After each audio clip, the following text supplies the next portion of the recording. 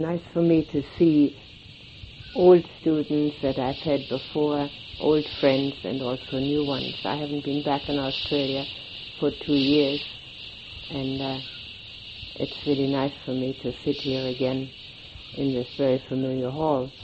And I hope that you're going to enjoy this course and not going to think it's a real chore. It's really a matter of how one approaches it.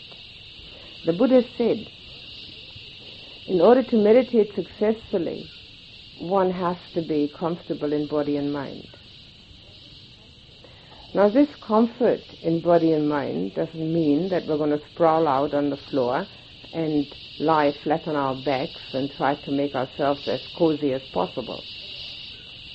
But it also doesn't mean that we're going to punish ourselves and sit with excruciating pains. Neither way works. Both are extremes. The Buddha's teaching is the middle way, all straight down the middle. Sometimes it feels like one is on a tightrope trying to balance, and that's really so. The balance that we can find within ourselves. To be comfortable in body and mind, you will see that it's not easy. And one of the reasons for having come here is probably because the mind isn't comfortable. Because those people who think that they're totally comfortable, they're contented with what they're doing, and they're out there watching TV. But once we have realized that we're not quite comfortable, that there is something lacking, something isn't quite the way it could be if, then we try to find something a little different from what everybody else is doing. We'll also have to come to terms with the fact, eventually, that meditation, successful meditation, needs a great deal of letting go. Those of you who have done it before know about it. Some of you who have done little or none will find out about it. We're not getting anything when we're meditating. We're letting go. In the end, we have less and less because the mind no longer needs to churn around.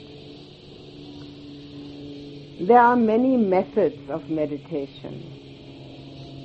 And a method is a method and nothing else. When it comes to the point of really knowing, the method no longer plays any part. We're going to use methods, naturally. Without methods, we won't know what to do. But they're not the most important thing. The most important thing is what we find within ourselves and to understand it. The understood experience.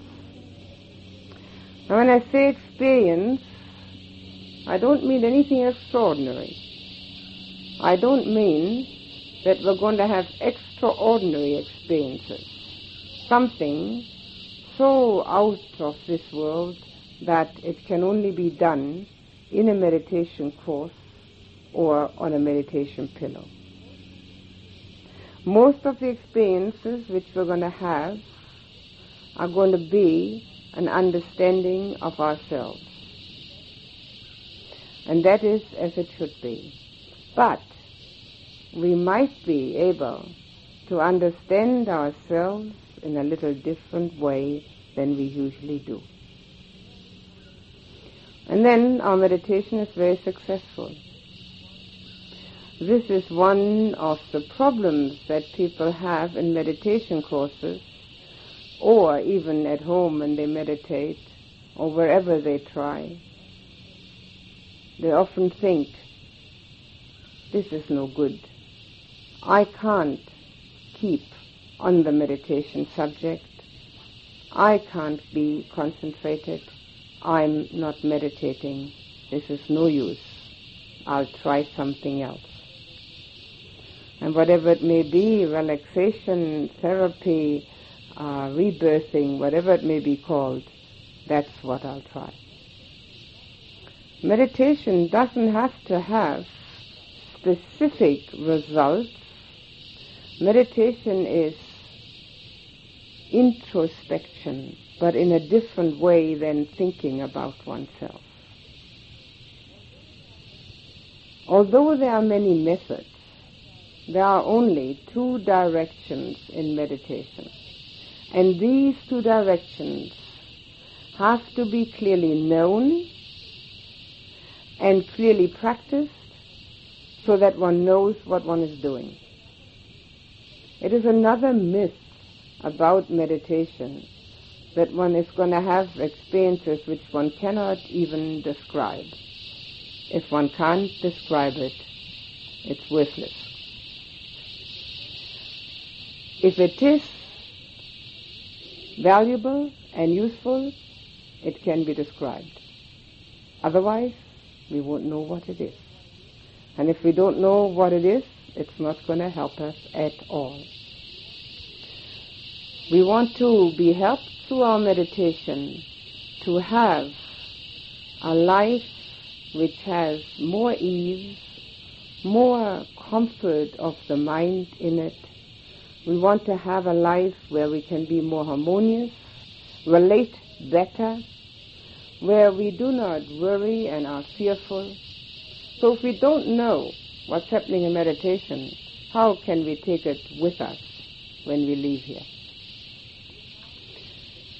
We have the two directions in meditation, and they're called calm and insight. In the Pali language that the Buddha used, it's samatha and vipassana, which means nothing else except calm and insight. That's all it means. And that's all one needs to do. There is nothing else. That's it. Those two directions are there, and they need to be practiced. Both of them. For the reason that there are very few people in the world, and particularly very few Westerners, who can become calm in meditation right off the bat. And there are even fewer people in the world who can gain insight just like that. So we have to practice both. And that's what we're going to do with our meditation practice. We're going to go in both directions because that is the natural way for the mind to operate. Meditation is a totally natural endeavor for the mind to do. The only reason it's so difficult for most people is because we haven't done it. That's all. It's not because it's asking the mind to do something unusual.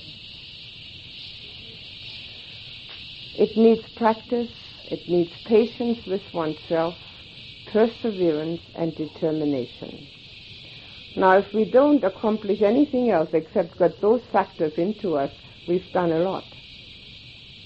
Patience, perseverance, determination, and continual practice. These are extremely valuable qualities which one needs to develop if the meditation is going to have a real result. We can't look upon meditation as an off-and-on affair, which is what unfortunately most people do. We all have this way of justifying. The Buddha said, the fool says, it's too early, it's too late, it's too cold, it's too hot, I'm too full, I'm too empty. In other words, we find reasons for not doing it. Here, during these 10 days, we have a situation and a setup which is so conducive to meditation that hopefully it will instigate all of you to continue it when you go home. Because we have all the things that are needed for a meditator. We're going to be looked after for our food. We have no duties except helping 1 hour a day with some of the maintenance. We have absolute quiet in this forest except the cicadas are making some noises, and sometimes we may hear a kookaburra. So we have everything that is needed for a meditator, and it is a habit-forming activity. And if we can form the habit while you're here and take it home with you and never ever deviate from that habit until you're fully enlightened, then you have done a great thing in these 10 days.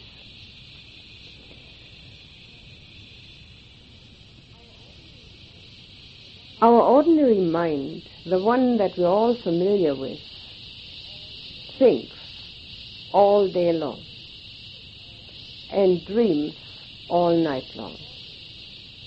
Now that ordinary mind that we're all familiar with, that thinks, is also on a level of consciousness where it gives us a fair bit of trouble. Because we're constantly judging and making assessments of what we want and don't want, like and don't like, what we appreciate and hate, and also because of that kind of mind, fear arises of not getting what we want and losing that what we like to keep. Now, when we have those sort of emotions in our mind, when these sort of waves of thoughts arise, obviously there can't be any clarity. If you think for a moment of an ocean where waves are arising and going down again in constant succession, and you want to see what's under the surface of the water, you will readily know that this is impossible. You can't see what's under the surface of the water because the waves are in the way. When the waves have finally stopped and the surface of the water has become smooth again, one can look under that surface and see what is underneath. It's the same in the mind. When we have quietened it down to the point where the likes and the dislikes, the fears and anxieties, the worries, the hopes, the memories have finally stopped, even for a moment, we have a smooth surface where we can see what's underneath. We can see into the depths of the mind without the thinking process. Seeing into the depths of the mind without the thinking process accomplishes the calm of the smooth surface and the ability to penetrate into the more profound and deeper aspects which we can find within. All of us have the ability to know the truth about ourselves, about the world around us. We have the potential of getting rid of all dukkha, all unsatisfactoriness. We have the potential of an inner peace and quiet and joy which goes far beyond the worldly conditions. All we have to do is find it. For that, we have to quieten down. In a course such as this, one of the aspects, one of the outer impositions of quietening down is noble silence. We're going to keep noble silence. That means you don't talk to each other. You can always ask questions of me here in the hall at the time when there is question time. You will always have an interview with me where you are not only allowed to talk but requested to talk. And if you have any physical difficulty of any sort, you can talk to the person who is in the office and ask them for whatever it is you need. But don't do that just to talk.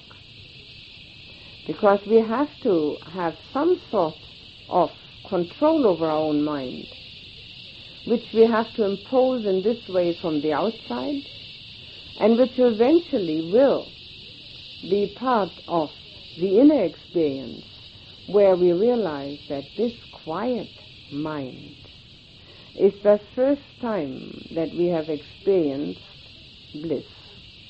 Now, bliss is part of calm. It is part of becoming aware of the purity of one's own mind when it doesn't think. It doesn't mean that the mind is blank. There is no such thing in meditation as blank. I always mention that because so many people are under the mistaken impression that not thinking means having a blank mind. It means to have a non-thinking mind, which means to have an experiencing mind. The mind that experiences either the meditation subject, which we're going to use the breath to start with, other subjects as we go along. The mind that experiences that or becomes an observer of the thinking so that it can drop it again.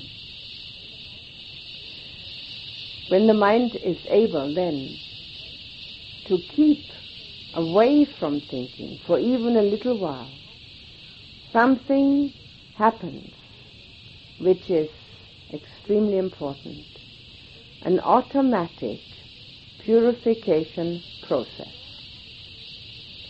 We don't have to do anything about it. It happens automatically. It happens from non-thinking. All our impurities, all our defilements, all our fears, worries, and so on arise from thinking. When we stop thinking, even for one moment, what we experience is the purity of the mind, which is there as an underlying reality on which your thinking is superimposed. So one moment of concentration is one moment of purification. The more we are able to concentrate, the more we are able to purify. And as we do that, we will come nearer and nearer to that state of mind where we have peace, joy, and bliss within, which has no other cause except our concentration and our own purity. Even a glimpse of that will change one's direction. Namely, we will no longer then seek our satisfactions in the world through our senses, but we will continue to seek our satisfaction, our contentment through our own inner purification. And we will realize at that time that this is where it's to be found. It is a great relief when that happens, because we no longer have to hassle about all the things that one has to accomplish in the world. all the achievement syndromes, all the worries that it may not happen, all the fears that what has happened may be undone. Because we realize it cannot bring that inner peace. That is our pathway to calm. Naturally, there are many steps on the way, and we will discuss them in more detail. To use that calm properly means to use it for insight, for realizing the absolute reality which is different from our relative reality in which we live.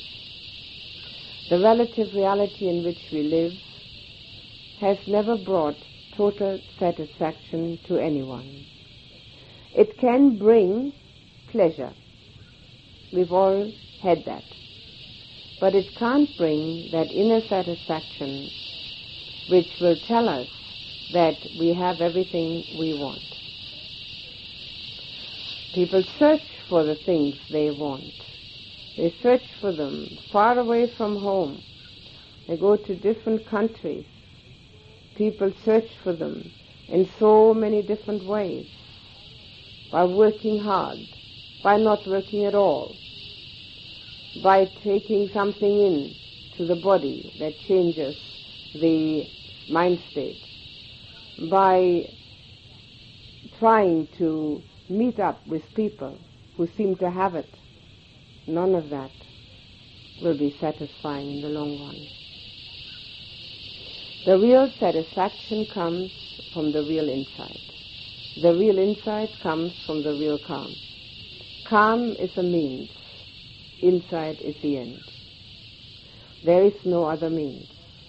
It's the only means. And that's why we sit on the pillow with crossed legs and try to watch the breath.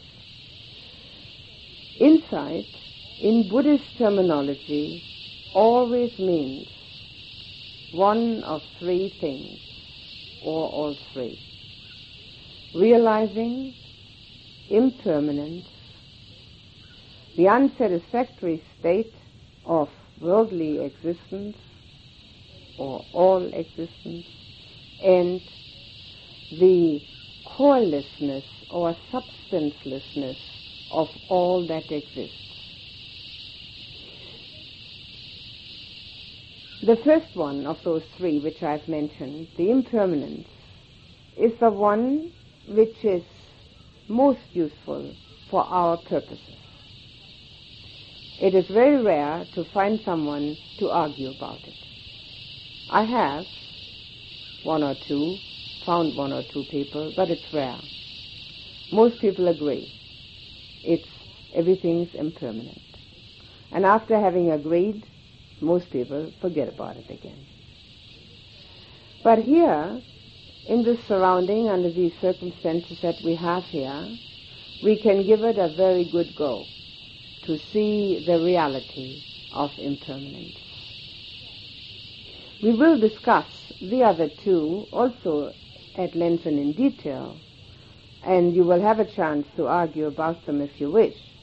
But for the meditation purpose, we will use to start out with the understanding and the experience of impermanence. And as we see that more and more, we will gain more and more insight into who we are and what we are. And every time a resistance arises within ourselves to see ourselves as such an impermanent phenomena which is constantly arising and ceasing, that resistance also gives us a wonderful clue about our own mind state.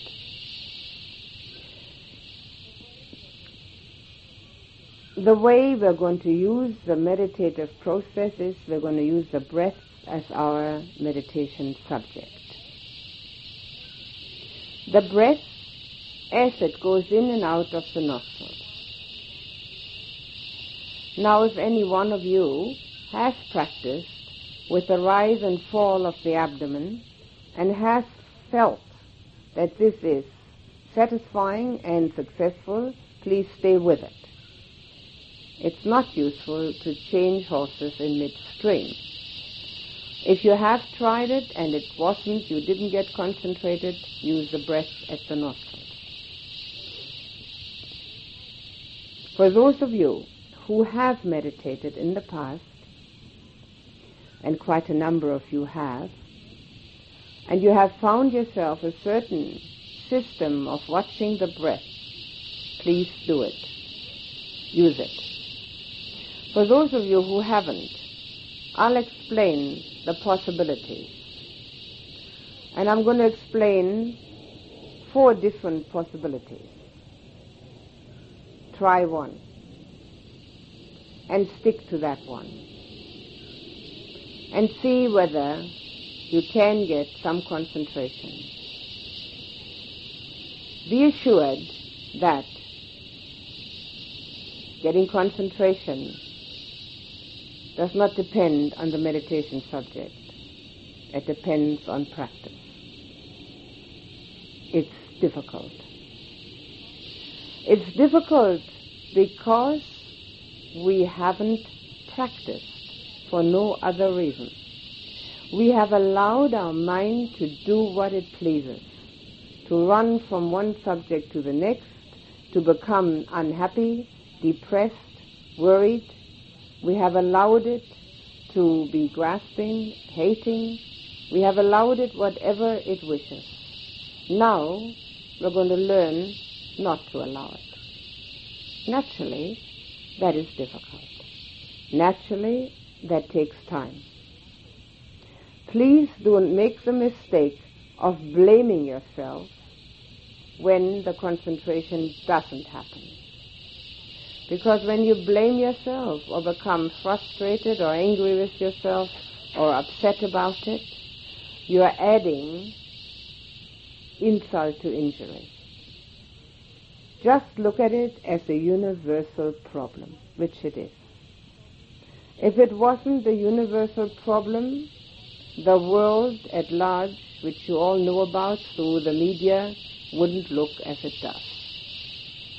Mind is a problem, and all of us are having the same problem. So never think that you, each one, is particularly unable to do it, or find it particularly hard, or have a particular problem. We all have the same problem. The possibilities of watching the breath are this.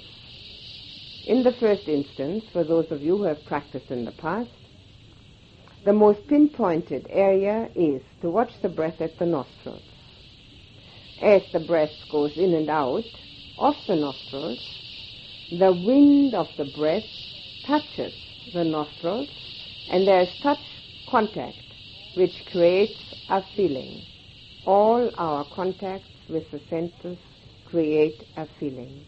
That feeling helps one to stay concentrated at that point. Some people watch the breath touching just above the upper lip underneath the nose. That's fine too. Either way is fine.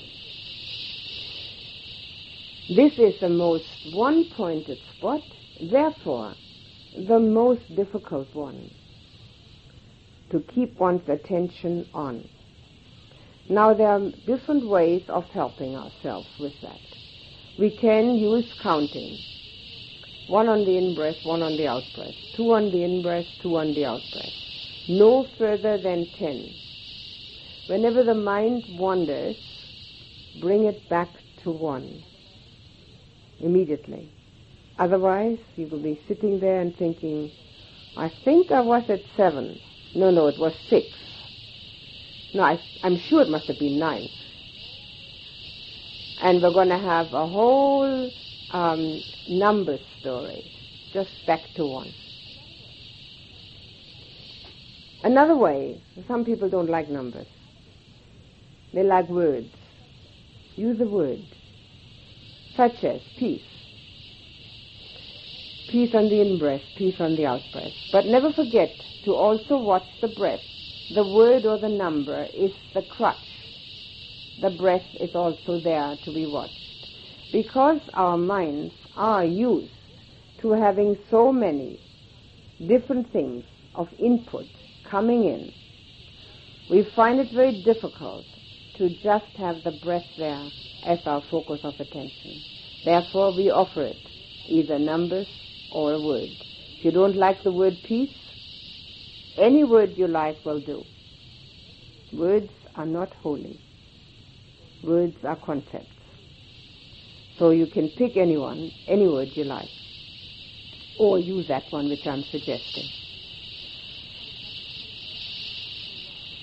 Sometimes people who are devoted Buddhists use the word Buddho, which is very conducive because Bud on the in-breath, Ho on the out-breath, the word goes quite well with the breath, and it means to the Buddha, which can mean to oneself that we are committing ourselves to go in the way of the Buddha.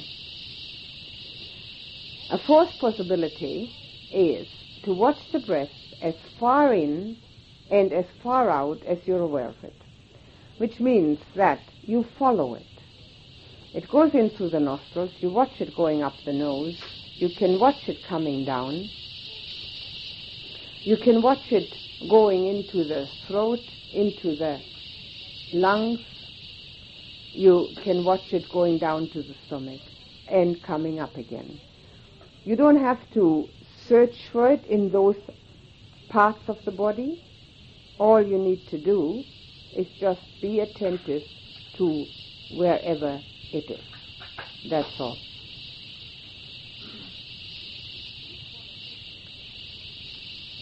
Pick one of those methods and use it.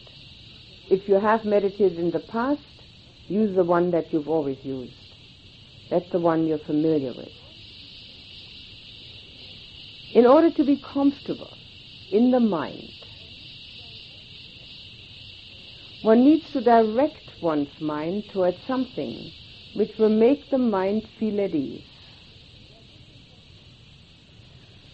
There are different possibilities. The first one will be to appreciate yourself for the effort you are making and are going to make during this course.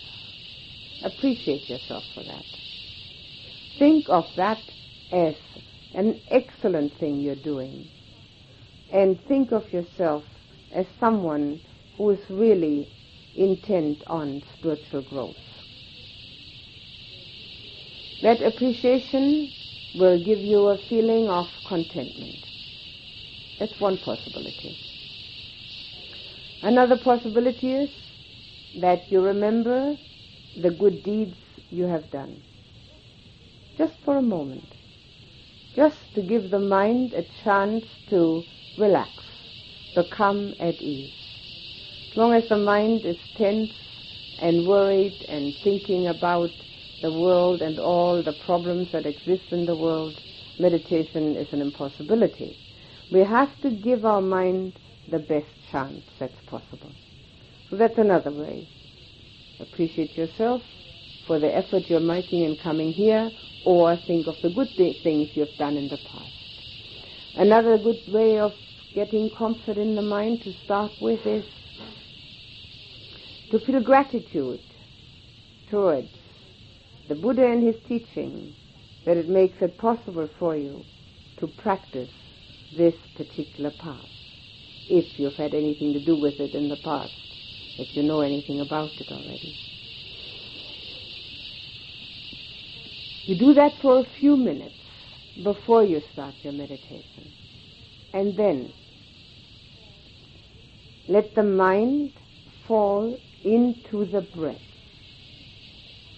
Do not try to think about the breath, but let the mind just fall into it, as if the breath and the mind will become one.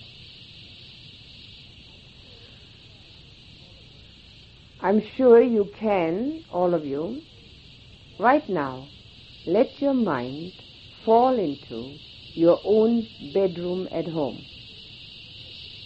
You don't have to think about your bedroom, you can just let it be there. Can you do that? Right, you can do that and be in your own bedroom at home. Well, it's the same with the breath. You can just be in the breath. You don't have to think about it. The more we think, the less we concentrate. And eventually, if one has thought enough during this life, one will also come to the conclusion that thinking is dukkha. It does not bring a great deal of joy and happiness.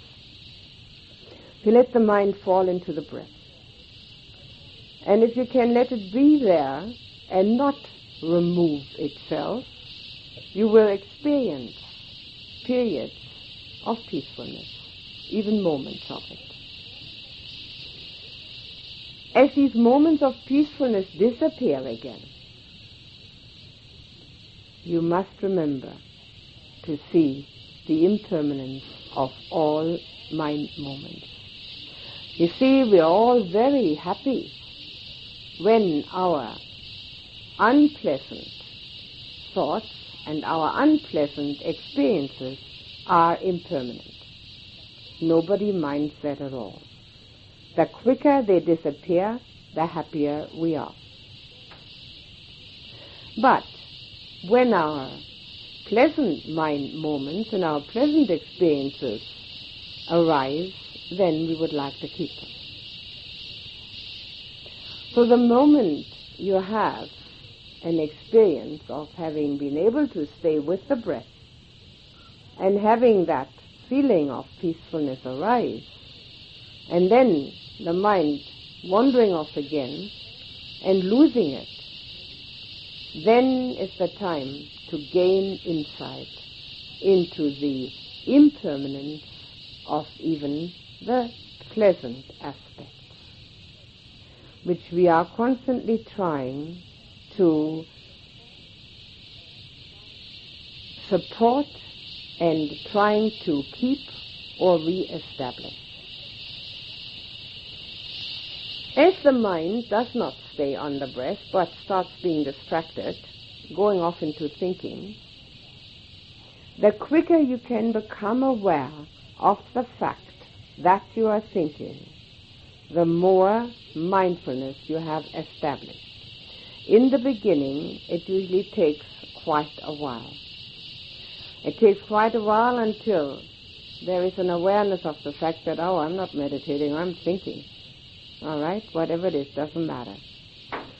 And the next step is to realize what the thought is all about. To give it, so to say, a label. This is an extremely helpful activity in two ways. It helps us to realize what our thinking process really is like, and it also helps us to drop it more quickly. Because most of the thoughts that we are having during meditation, if not all of them, are totally useless. And many, many of them are not even proper thoughts. They are just like bubbles arising, making no sense whatsoever. The sooner we become aware of that, the better it is for us. Because one of the first things that a meditator learns is not to be so sure about his or her own thinking processes. We are willing to give ourselves and others the benefit of the doubt. Because we have seen in meditation that most of the thinking that arises makes practically no sense at all. So what is a very good practice? That the minute the mind goes off, and it will be going off for a few days, quite a lot, until it has settled down to its new activity of being concentrated rather than trying to think all the time. At that time, the first reaction is, I'm thinking. The second one is, this is a thought about future or past, liking or disliking, wanting or not wanting. it usually falls into those categories. You can make up your own categories. It doesn't matter. If the thought is very fleeting, if you are an experienced meditator, and the thought is very fleeting, just like a cloud, there's no need to do that. The cloud just goes off by itself. But when the thought is more solid than just that wispy, foggy affair, then it's necessary to know I'm thinking and what it's all about. When we learn about our own thinking process and then substitute, let them fall, and substitute with the breath as our meditation subject, we have learned a very important lesson for our everyday life, because we will learn from that to be able to drop all the thinking that is useless in everyday life and substitute it with that which is useful to us. In other words, we can substitute the unwholesome with the wholesome. Once we have learned to be in charge of our own thinking, we'll never have to be unhappy again. Only a fool becomes voluntarily unhappy. It's the mind that does the tricks. The minute we realize what there is as a thinking process and are able to substitute with the breath, we've taken the first step to be in charge. To be in charge by deliberately changing our mind. Now you all know we can change our mind. Here we learn to do it deliberately. That's one of the problems that arise, the thinking and the distraction through the thinking. The other problem which arises is the feeling. Namely, when we sit in the meditative position and haven't been used to that, then unpleasant feelings arise.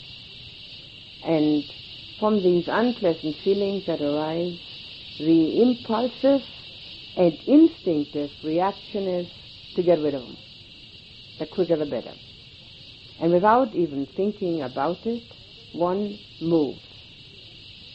Now we're going to change that in this meditation process so that we can gain some benefit from the unpleasant feelings.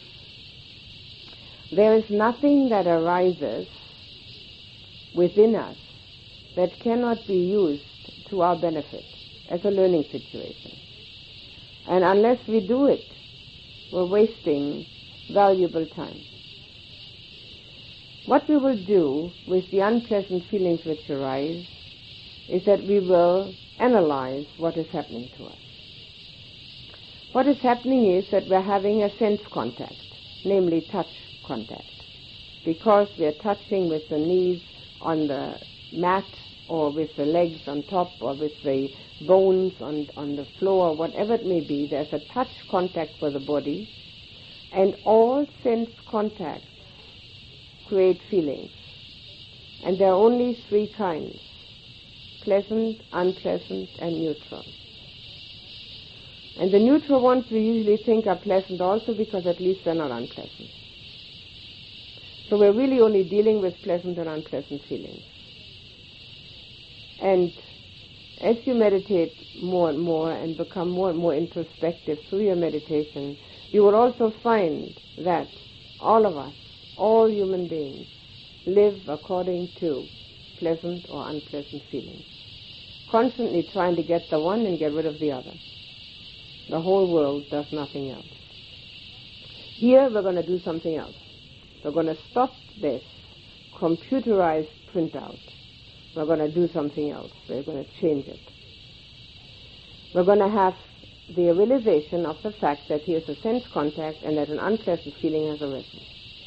And because we know this to be called pain, we give that the name pain. And immediately the mind reacts to that and says, I don't like it. I'm going to get rid of it. And before we're even aware of all that, we have already moved. But we can stop our instinctive reaction and become aware of the fact that the mind is saying, I don't like it.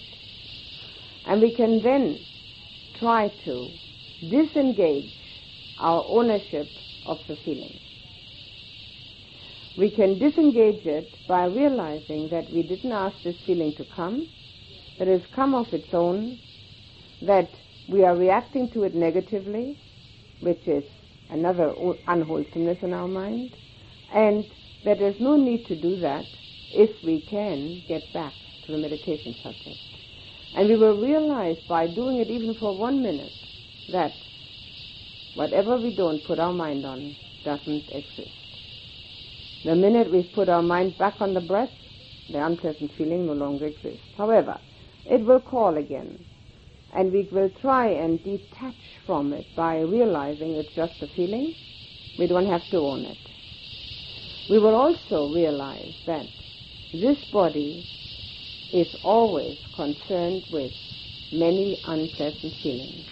And people everywhere on this planet are searching for happiness and for peace.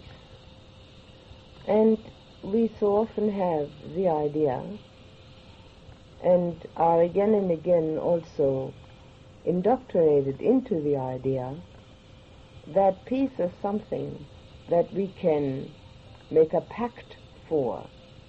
We can write a peace agreement. We can make peace demonstrations. We can have rallies. We can have books on it.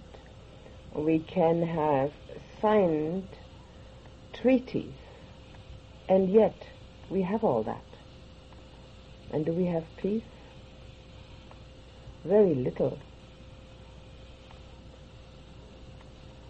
The world around us reflects our own inner being. And the world around us may be at war or may be at peace, and yet our own inner being is the only thing that we can relate to. It's the only thing that we actually live with. So if we sincerely and truthfully want peace, we have to find it ourselves. This finding of peace happens within. And it is closely connected with how much we're willing to give up.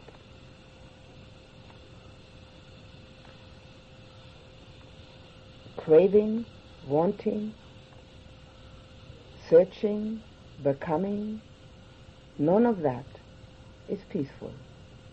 When we have ambitions, when we have desire for achievement, when we have desires for anything which is other than what there already is, that creates within us the anxiety whether we're going to get it, and the fear, once we've got it, that we may not be able to keep it. If this remains within us, peace will constantly escape us. And yet, if we're really interested not only in our own inner peace, but also in peace in the world, we have a very powerful and forceful ability and possibility to create that peace if we first find it within. Because all of us are the world.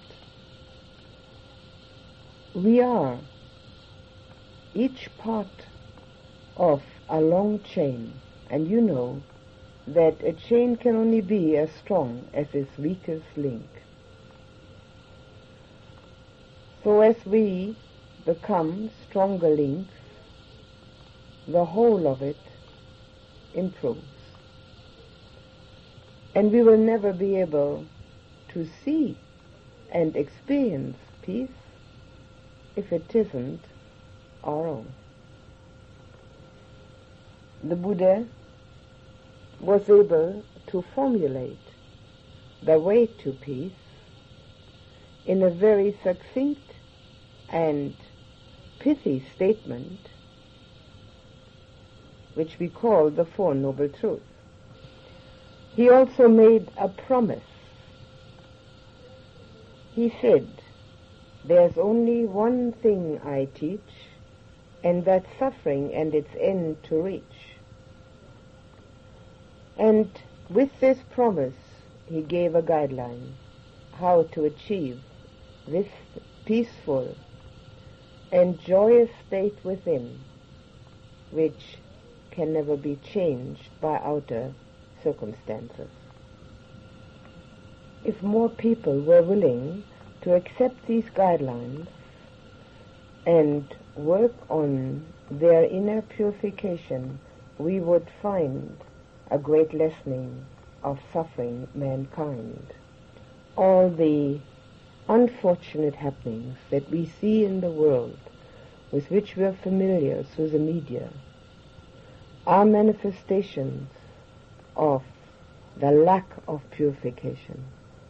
They are manifestations of human greed and hate based on the ego illusion. We need not continue along that path, each one of us, if we are sincere and truthful in trying to find the way out of all suffering. Suffering mankind could get out of that difficulty. Now, he also gave a very excellent and very succinct description of the reason for all our unsatisfactory states. And there's only one reason, and that's wanting. Simple, isn't it? But by no means easy. Very simple. We are always not satisfied with the way things are, and because of that we feel a lack of peacefulness, a lack of ease, a lack of well-being. We want something different. We don't want it the way it just happens to be now. Now, because we are constantly trying to go against that stream of the way things are, we are always in a way anxious and fearful. And that is what we can actually learn to overcome and come to a point in our inner being where there is nothing but peace. And if we're interested, like most intelligent human beings are, in peace in the world, then our first obligation is to make peace within ourselves. We are the world. All of us here are part of the world. If we have total peace within, we are contributing towards peace in the world. If we are not totally peaceful, we are contributing towards war in the world. Not necessarily warfare, but the discontent which creates the kind of unhappiness which we see not only in people but in nations. And this is the way we can learn to do that. Namely, if we have a proper pathway, a proper guideline, where we realize that it all hinges on our own reaction. The whole thing hinges on nothing else except on our reactions to our contacts. It is, as a matter of fact, a human being has constant contact. Now, at this particular moment, we all have touch contact because we're sitting down. We all have sight contact because we're looking at something, at someone. We're looking at either at me or at the shrine or at something. We have sound contact because you're listening. And you may have also thought contact, if you're thinking about what I'm saying. So at this particular moment, we are making contact with 4 of our senses. The only thing that isn't happening is we don't have taste contact and we don't have any smell, odor contact. We may have that yet also. And all those contacts are absolutely necessary for a human being. There's nothing we can do about it. On the contrary, we'd be most unhappy if we didn't see, didn't hear, couldn't feel any touch, couldn't think, couldn't smell. We'd be most unhappy.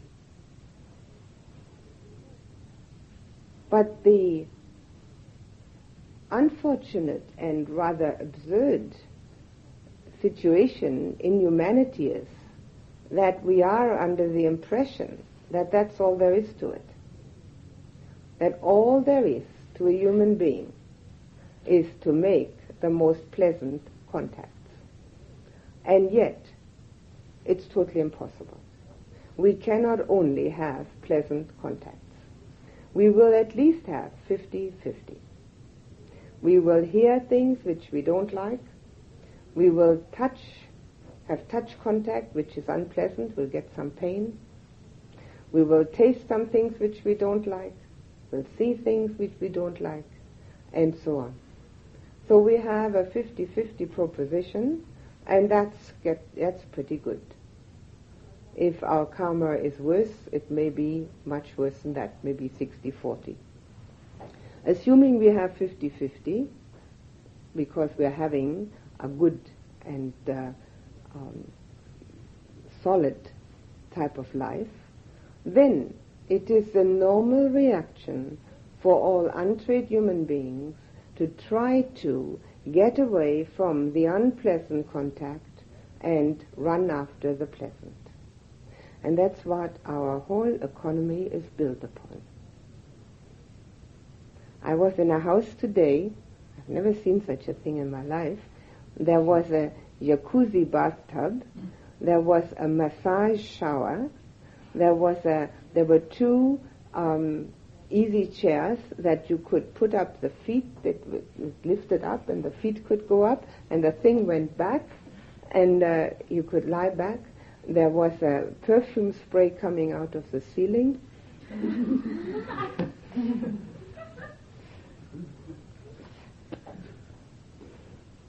Wonderful. Costly. Sense contact. And with these sense contacts, which we, in order to have them pleasant, we pay for that, we are momentarily, pleasantly, we have a pleasant feeling, momentarily. But it doesn't last. And so we have to keep on renewing it. And so we're very busy. We have to renew the pleasant contacts, and we have to get away from the unpleasant ones. Now, if we believe that that's all there is to it, we'll be busy with that to the end of life. And at the end of life, most people have quite a number of unpleasant physical contacts. I mean, the body doesn't get any better, and so it is a matter of great suffering that the body gives out unpleasant feelings. Now, if we realize that these contacts are nothing but the outer conditions, and that each contact creates a feeling, and that our reaction to that feeling need not be pre-programmed, then we can start attending to our inner life.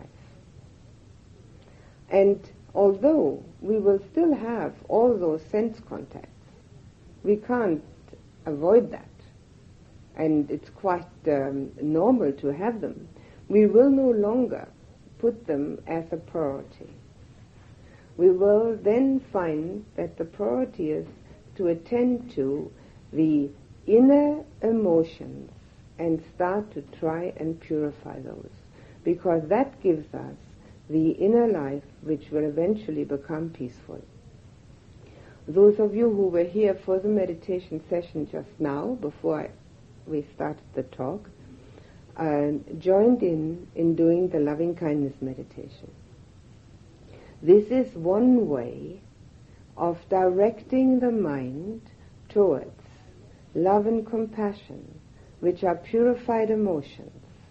And even if you didn't feel a thing, it doesn't matter, because thinking is also a sense contact, and as we do it often enough, the feeling will arise. All sense contacts have feeling as a result. So if we think the right things, we will eventually also have the purified feeling with it. And this is what the Buddha taught, that the master of the whole universe is mind, and all of us have mind, and that is the master of it all. And this mind that all of us have is the greatest jewel, the greatest asset that anyone can ever have. No material goods can ever be more valuable than mind. It is the one that can bring us the greatest happiness, but it can also bring us the greatest unhappiness. And I'm sure everybody has already in this life experienced at one time or another an unhappy mind. And one of our greatest mistakes is to then blame the outer condition that has supposedly created the unhappy mind. The outer condition is what I call the trigger. It triggers that unhappiness because we have that dislike within. But if we learn to control our mind, if we learn to react by choice and not by instinct, then we need never be unhappy again, because nobody who is not a fool would become unhappy by choice. So it's all a matter of getting in control of one's own mind. And then one can choose one's reaction. Now, in order to control one's own mind, obviously one has to practice that kind of control. That kind of control can only be practiced through the meditation. There's no other way to practice. Meditation means that one attempts to keep the mind on the meditation subject without letting it run away. One can compare that to an untrained puppy dog. Now, an untrained puppy dog will run everywhere and will do all the wrong things. So gently but very firmly, one has to educate that puppy dog. We have to educate our mind gently but very firmly, and keep telling it to come back to the meditation subject. Now, of course, one has to do that for quite a fairly long time, because the untrained mind has been with us for ever so long. So it has become a habit. And to make it into a trained mind does not happen immediately. But on the way from the untrained to the trained mind, we will get glimpses almost immediately of what it's like to be concentrated, of what it's like not to think. Now, it's usually the case that people who do not follow a meditative path, that they believe that thinking is very important, and that thinking is the only way to organize one's life, that thinking is what is one's own activity which brings results. Sometimes it does. But because the mind keeps thinking all day long and dreaming all night long, it gets into a condition of overwork, and it has no longer any strength and energy. It doesn't have the potential that it doesn't actualize the potential that it has for complete clarity. It is constantly influenced by outer conditions, by what we see and hear and taste and touch and think. So with that kind of mind that hasn't any strength in it, we don't see clear enough to know what is underlying this reality in which we live. And we are constantly thrown back to find our happiness in worldly conditions. Worldly conditions do not contain the kind of happiness which we are looking for. Worldly conditions contain pleasure, which is quite all right to have, but it isn't what most people are looking for. Pleasure is hedonism. Most people are not interested in that. Although there's no reason not to be comfortable, it does not fulfill one's inner yearning for a transcending reality. And that kind of transcending reality, that kind of happiness, cannot be found in things, in other people who are also looking for it. It cannot be found in situations or in experiences. It has to be found within, through a mind which has let go of the rational, logical thinking and has come to an experience. The Buddha calls it the knowledge and vision of things as they really are. Now that means that an inner vision can arise of a different reality, and that inner vision is understood. That's knowledge. It's the understood experience. And the understood experience can only arise in a mind which has been trained to be concentrated so that it can bypass or surpass the thinking process. The thinking process is totally adequate for accountants, lawyers, secretaries,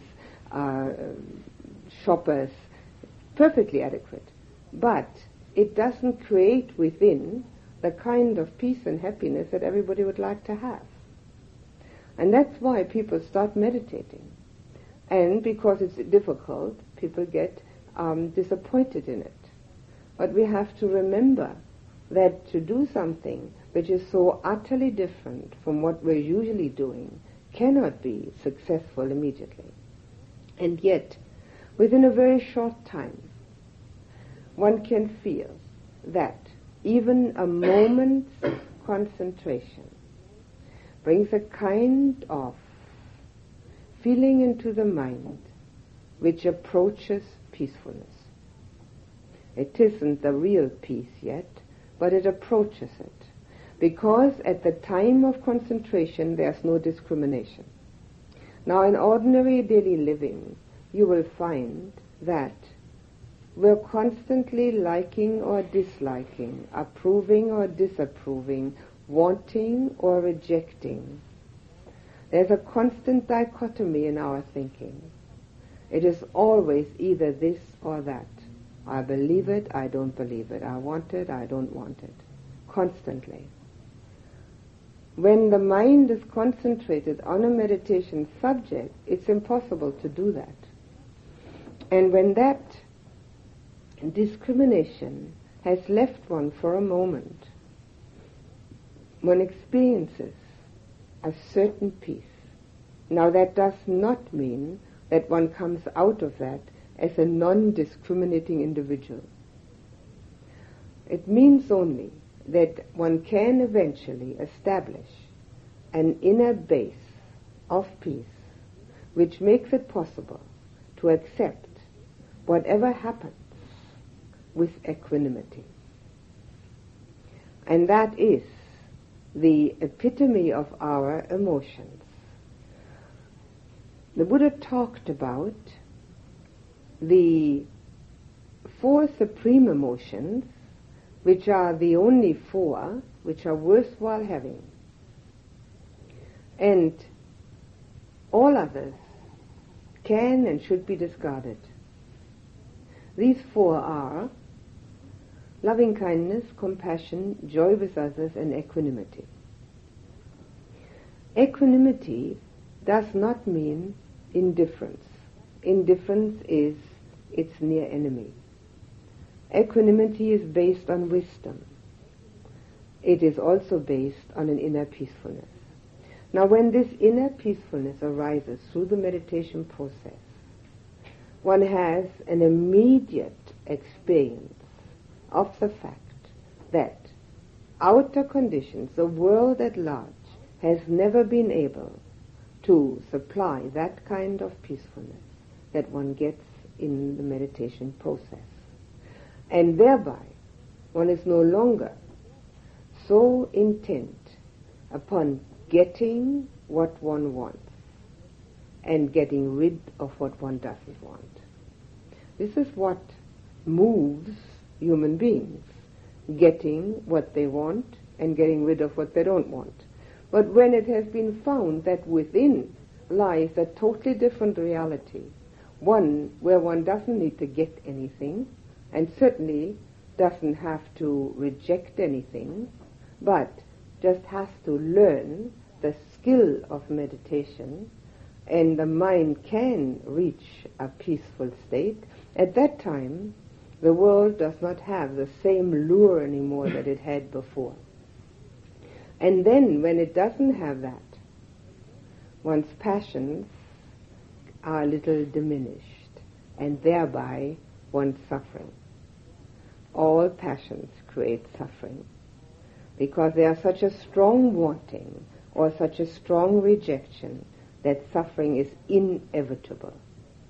Whatever is so badly wanted or so badly not wanted has built in a great deal of unhappiness.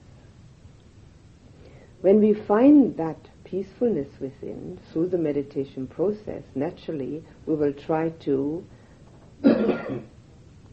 enlarge upon it. In other words, improve our skill.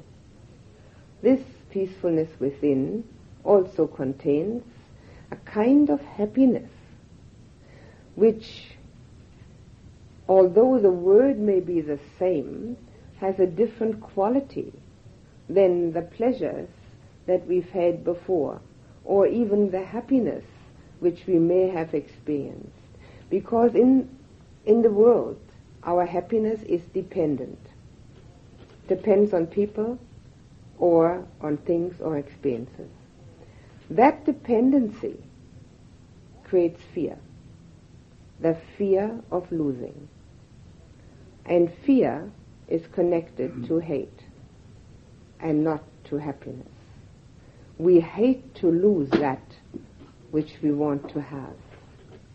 So if we're dependent upon, for our happiness, dependent upon outside conditions over which we have very little control, if any, we can never have inner peace, because those outer conditions are beyond our control. But our inner condition is within our control. It is also dependent upon something. It's dependent upon our concentration. And being dependent upon our concentration, all we have to do is learn it. And learning that is the most important and most beneficial thing we can do for ourselves.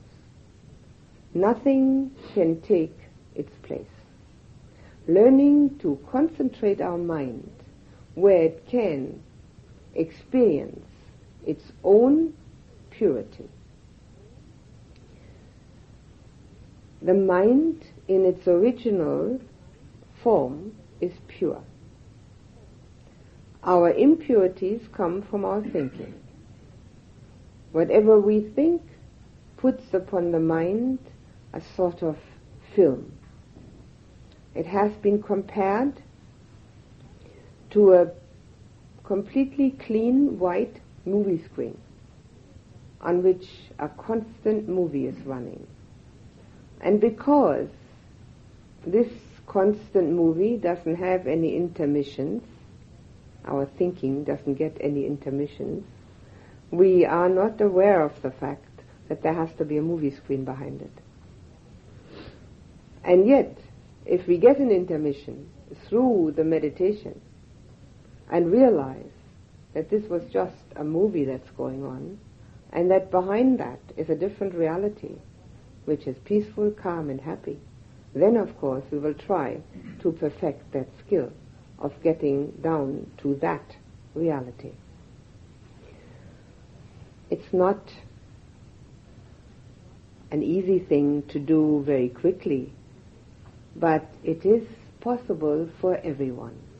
It doesn't need any particular person to do that. Anyone who has determination, patience, and perseverance can do it. And anyone who's ever done it would never live without it. It is the one thing about which the Buddha said, this is a happiness and a pleasure that I will allow myself. Because when he was enlightened, the Buddha, then his sense pleasures were no longer important to him. But this particular thing of having peace and happiness within was something that he would practice every day. With that, we get a different quality of mind. We get a quality of mind which has found its home. Now, when we haven't got any inner home for the mind, we certainly look for either other persons or one other person, or for some situation where the mind is going to feel comfortable and at ease. And sometimes it does, and other times it doesn't. But when it has found this inner peace, then it has found a home to which it can return at any time it wishes. You can compare that to having no house to live in.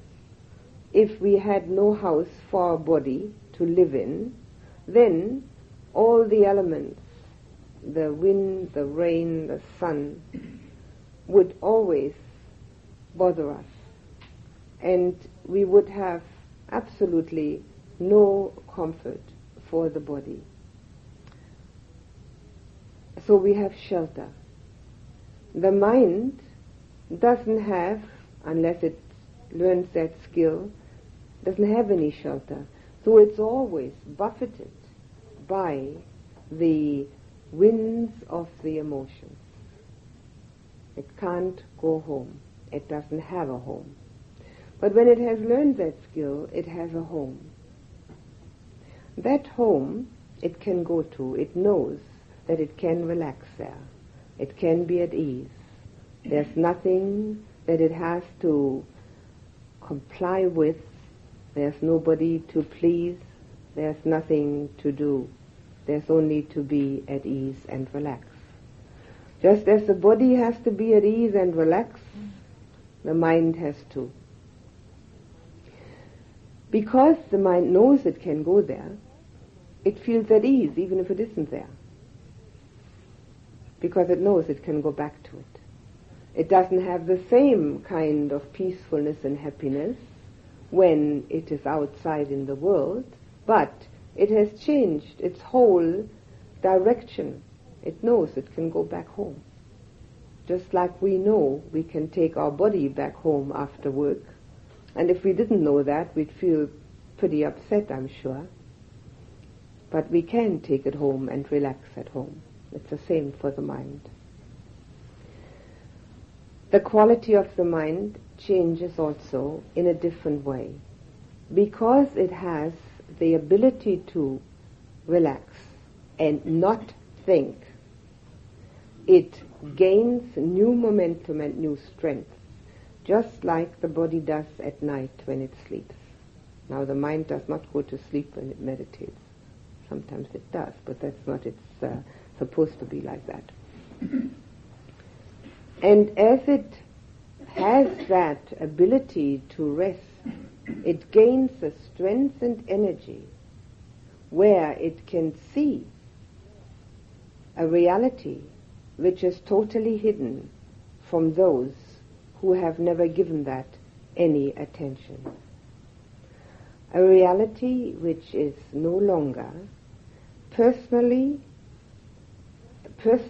identified with a separate self. It can see a reality which is universal, namely that all of us are together in this life with each other, with nature surrounding us, with the animals around us, with the sky above, the stars and the moon, which those galaxies that we can see and those that we can't see, with that what we know and what we don't know. A totally complete and united universe without the separation of a personal self. Now, the separation of the personal self is the cause for strife, warfare, argument, dissension, enmity, and dislike. Because each personal self wants to protect itself from all other personal selves and feels threatened if anyone enters their territory. When that is no longer a priority, that one's own territory no longer exists as this is my space, and don't come into it unless you're invited, then when it feels no longer threatened, there's no fear, because everybody is oneself, or oneself is everybody. And this unity makes it so much easier to live with other human beings, because most people's difficulties arise out of human relationships.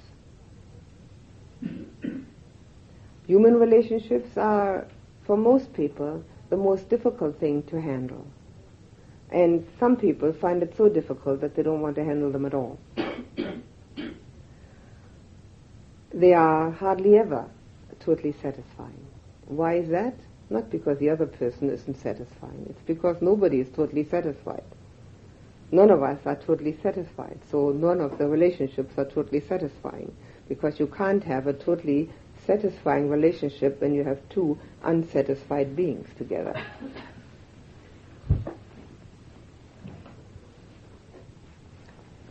When this different reality is seen in a mind which has an inner vision, then with that inner vision, the separation disappears and the fear disappears, and it is easier and possible to really be a loving being, loving towards others without expecting to be loved, which means that we do not have to go and search for someone to love us, which is often difficult and even more often not satisfactory, because it doesn't turn out the way we expect. I'm sure we've all experienced some of that at one time or another. So when we no longer have to look for that, because we're the one that are giving out, we have lost a great deal of an energy-consuming activity which does not bring results.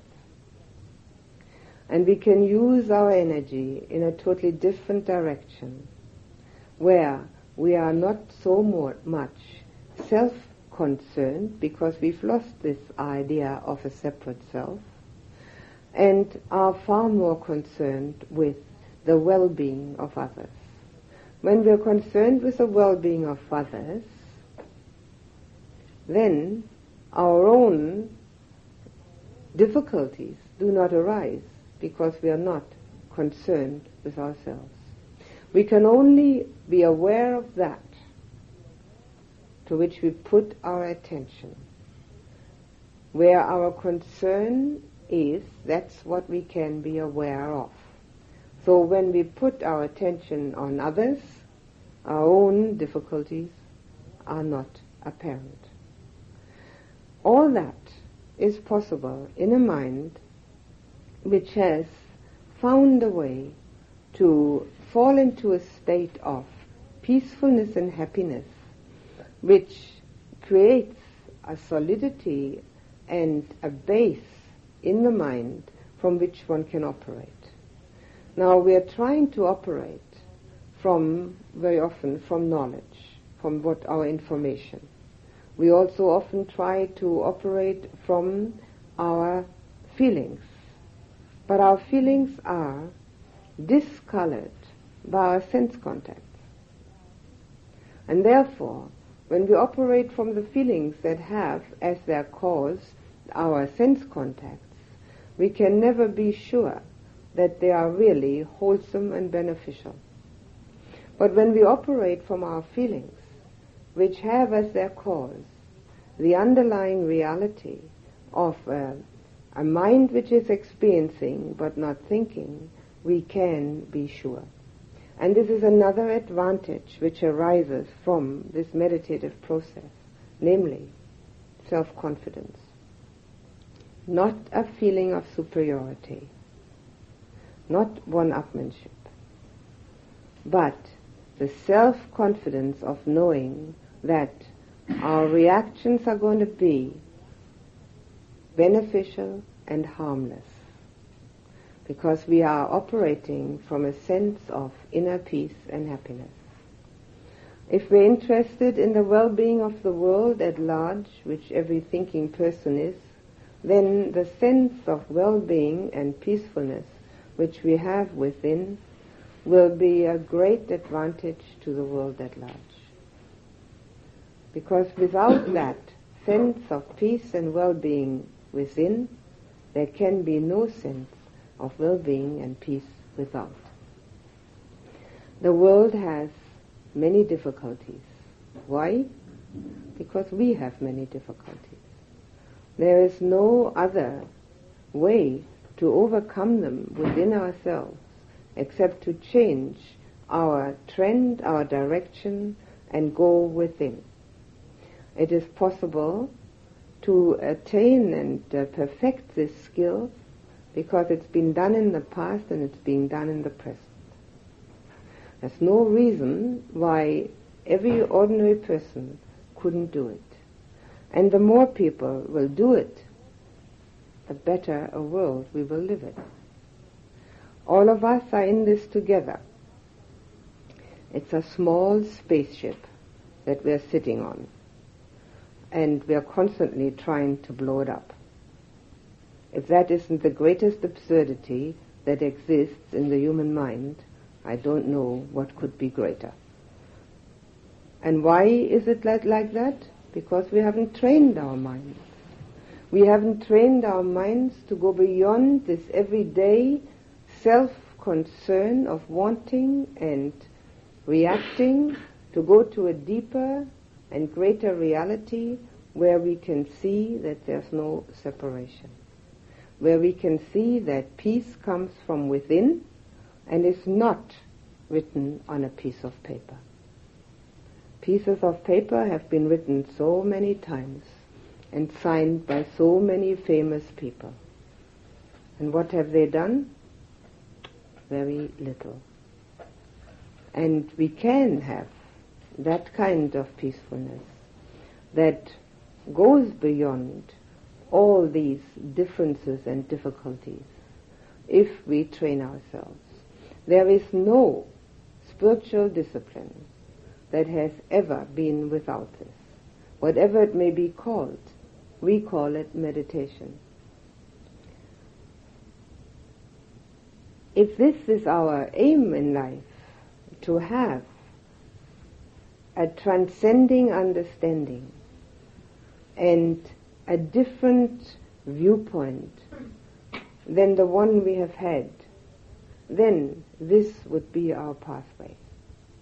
It is not possible to get rid of the difficulties in others. We are very often inclined to try to reform others. We wave banners and flags and write big posters and stand up and shout. But it's very difficult to do that, to change other people's minds, if we can't even change our own. So this is our first priority, to change our own mind into a quality of mind which has the depth and the strength with which we then work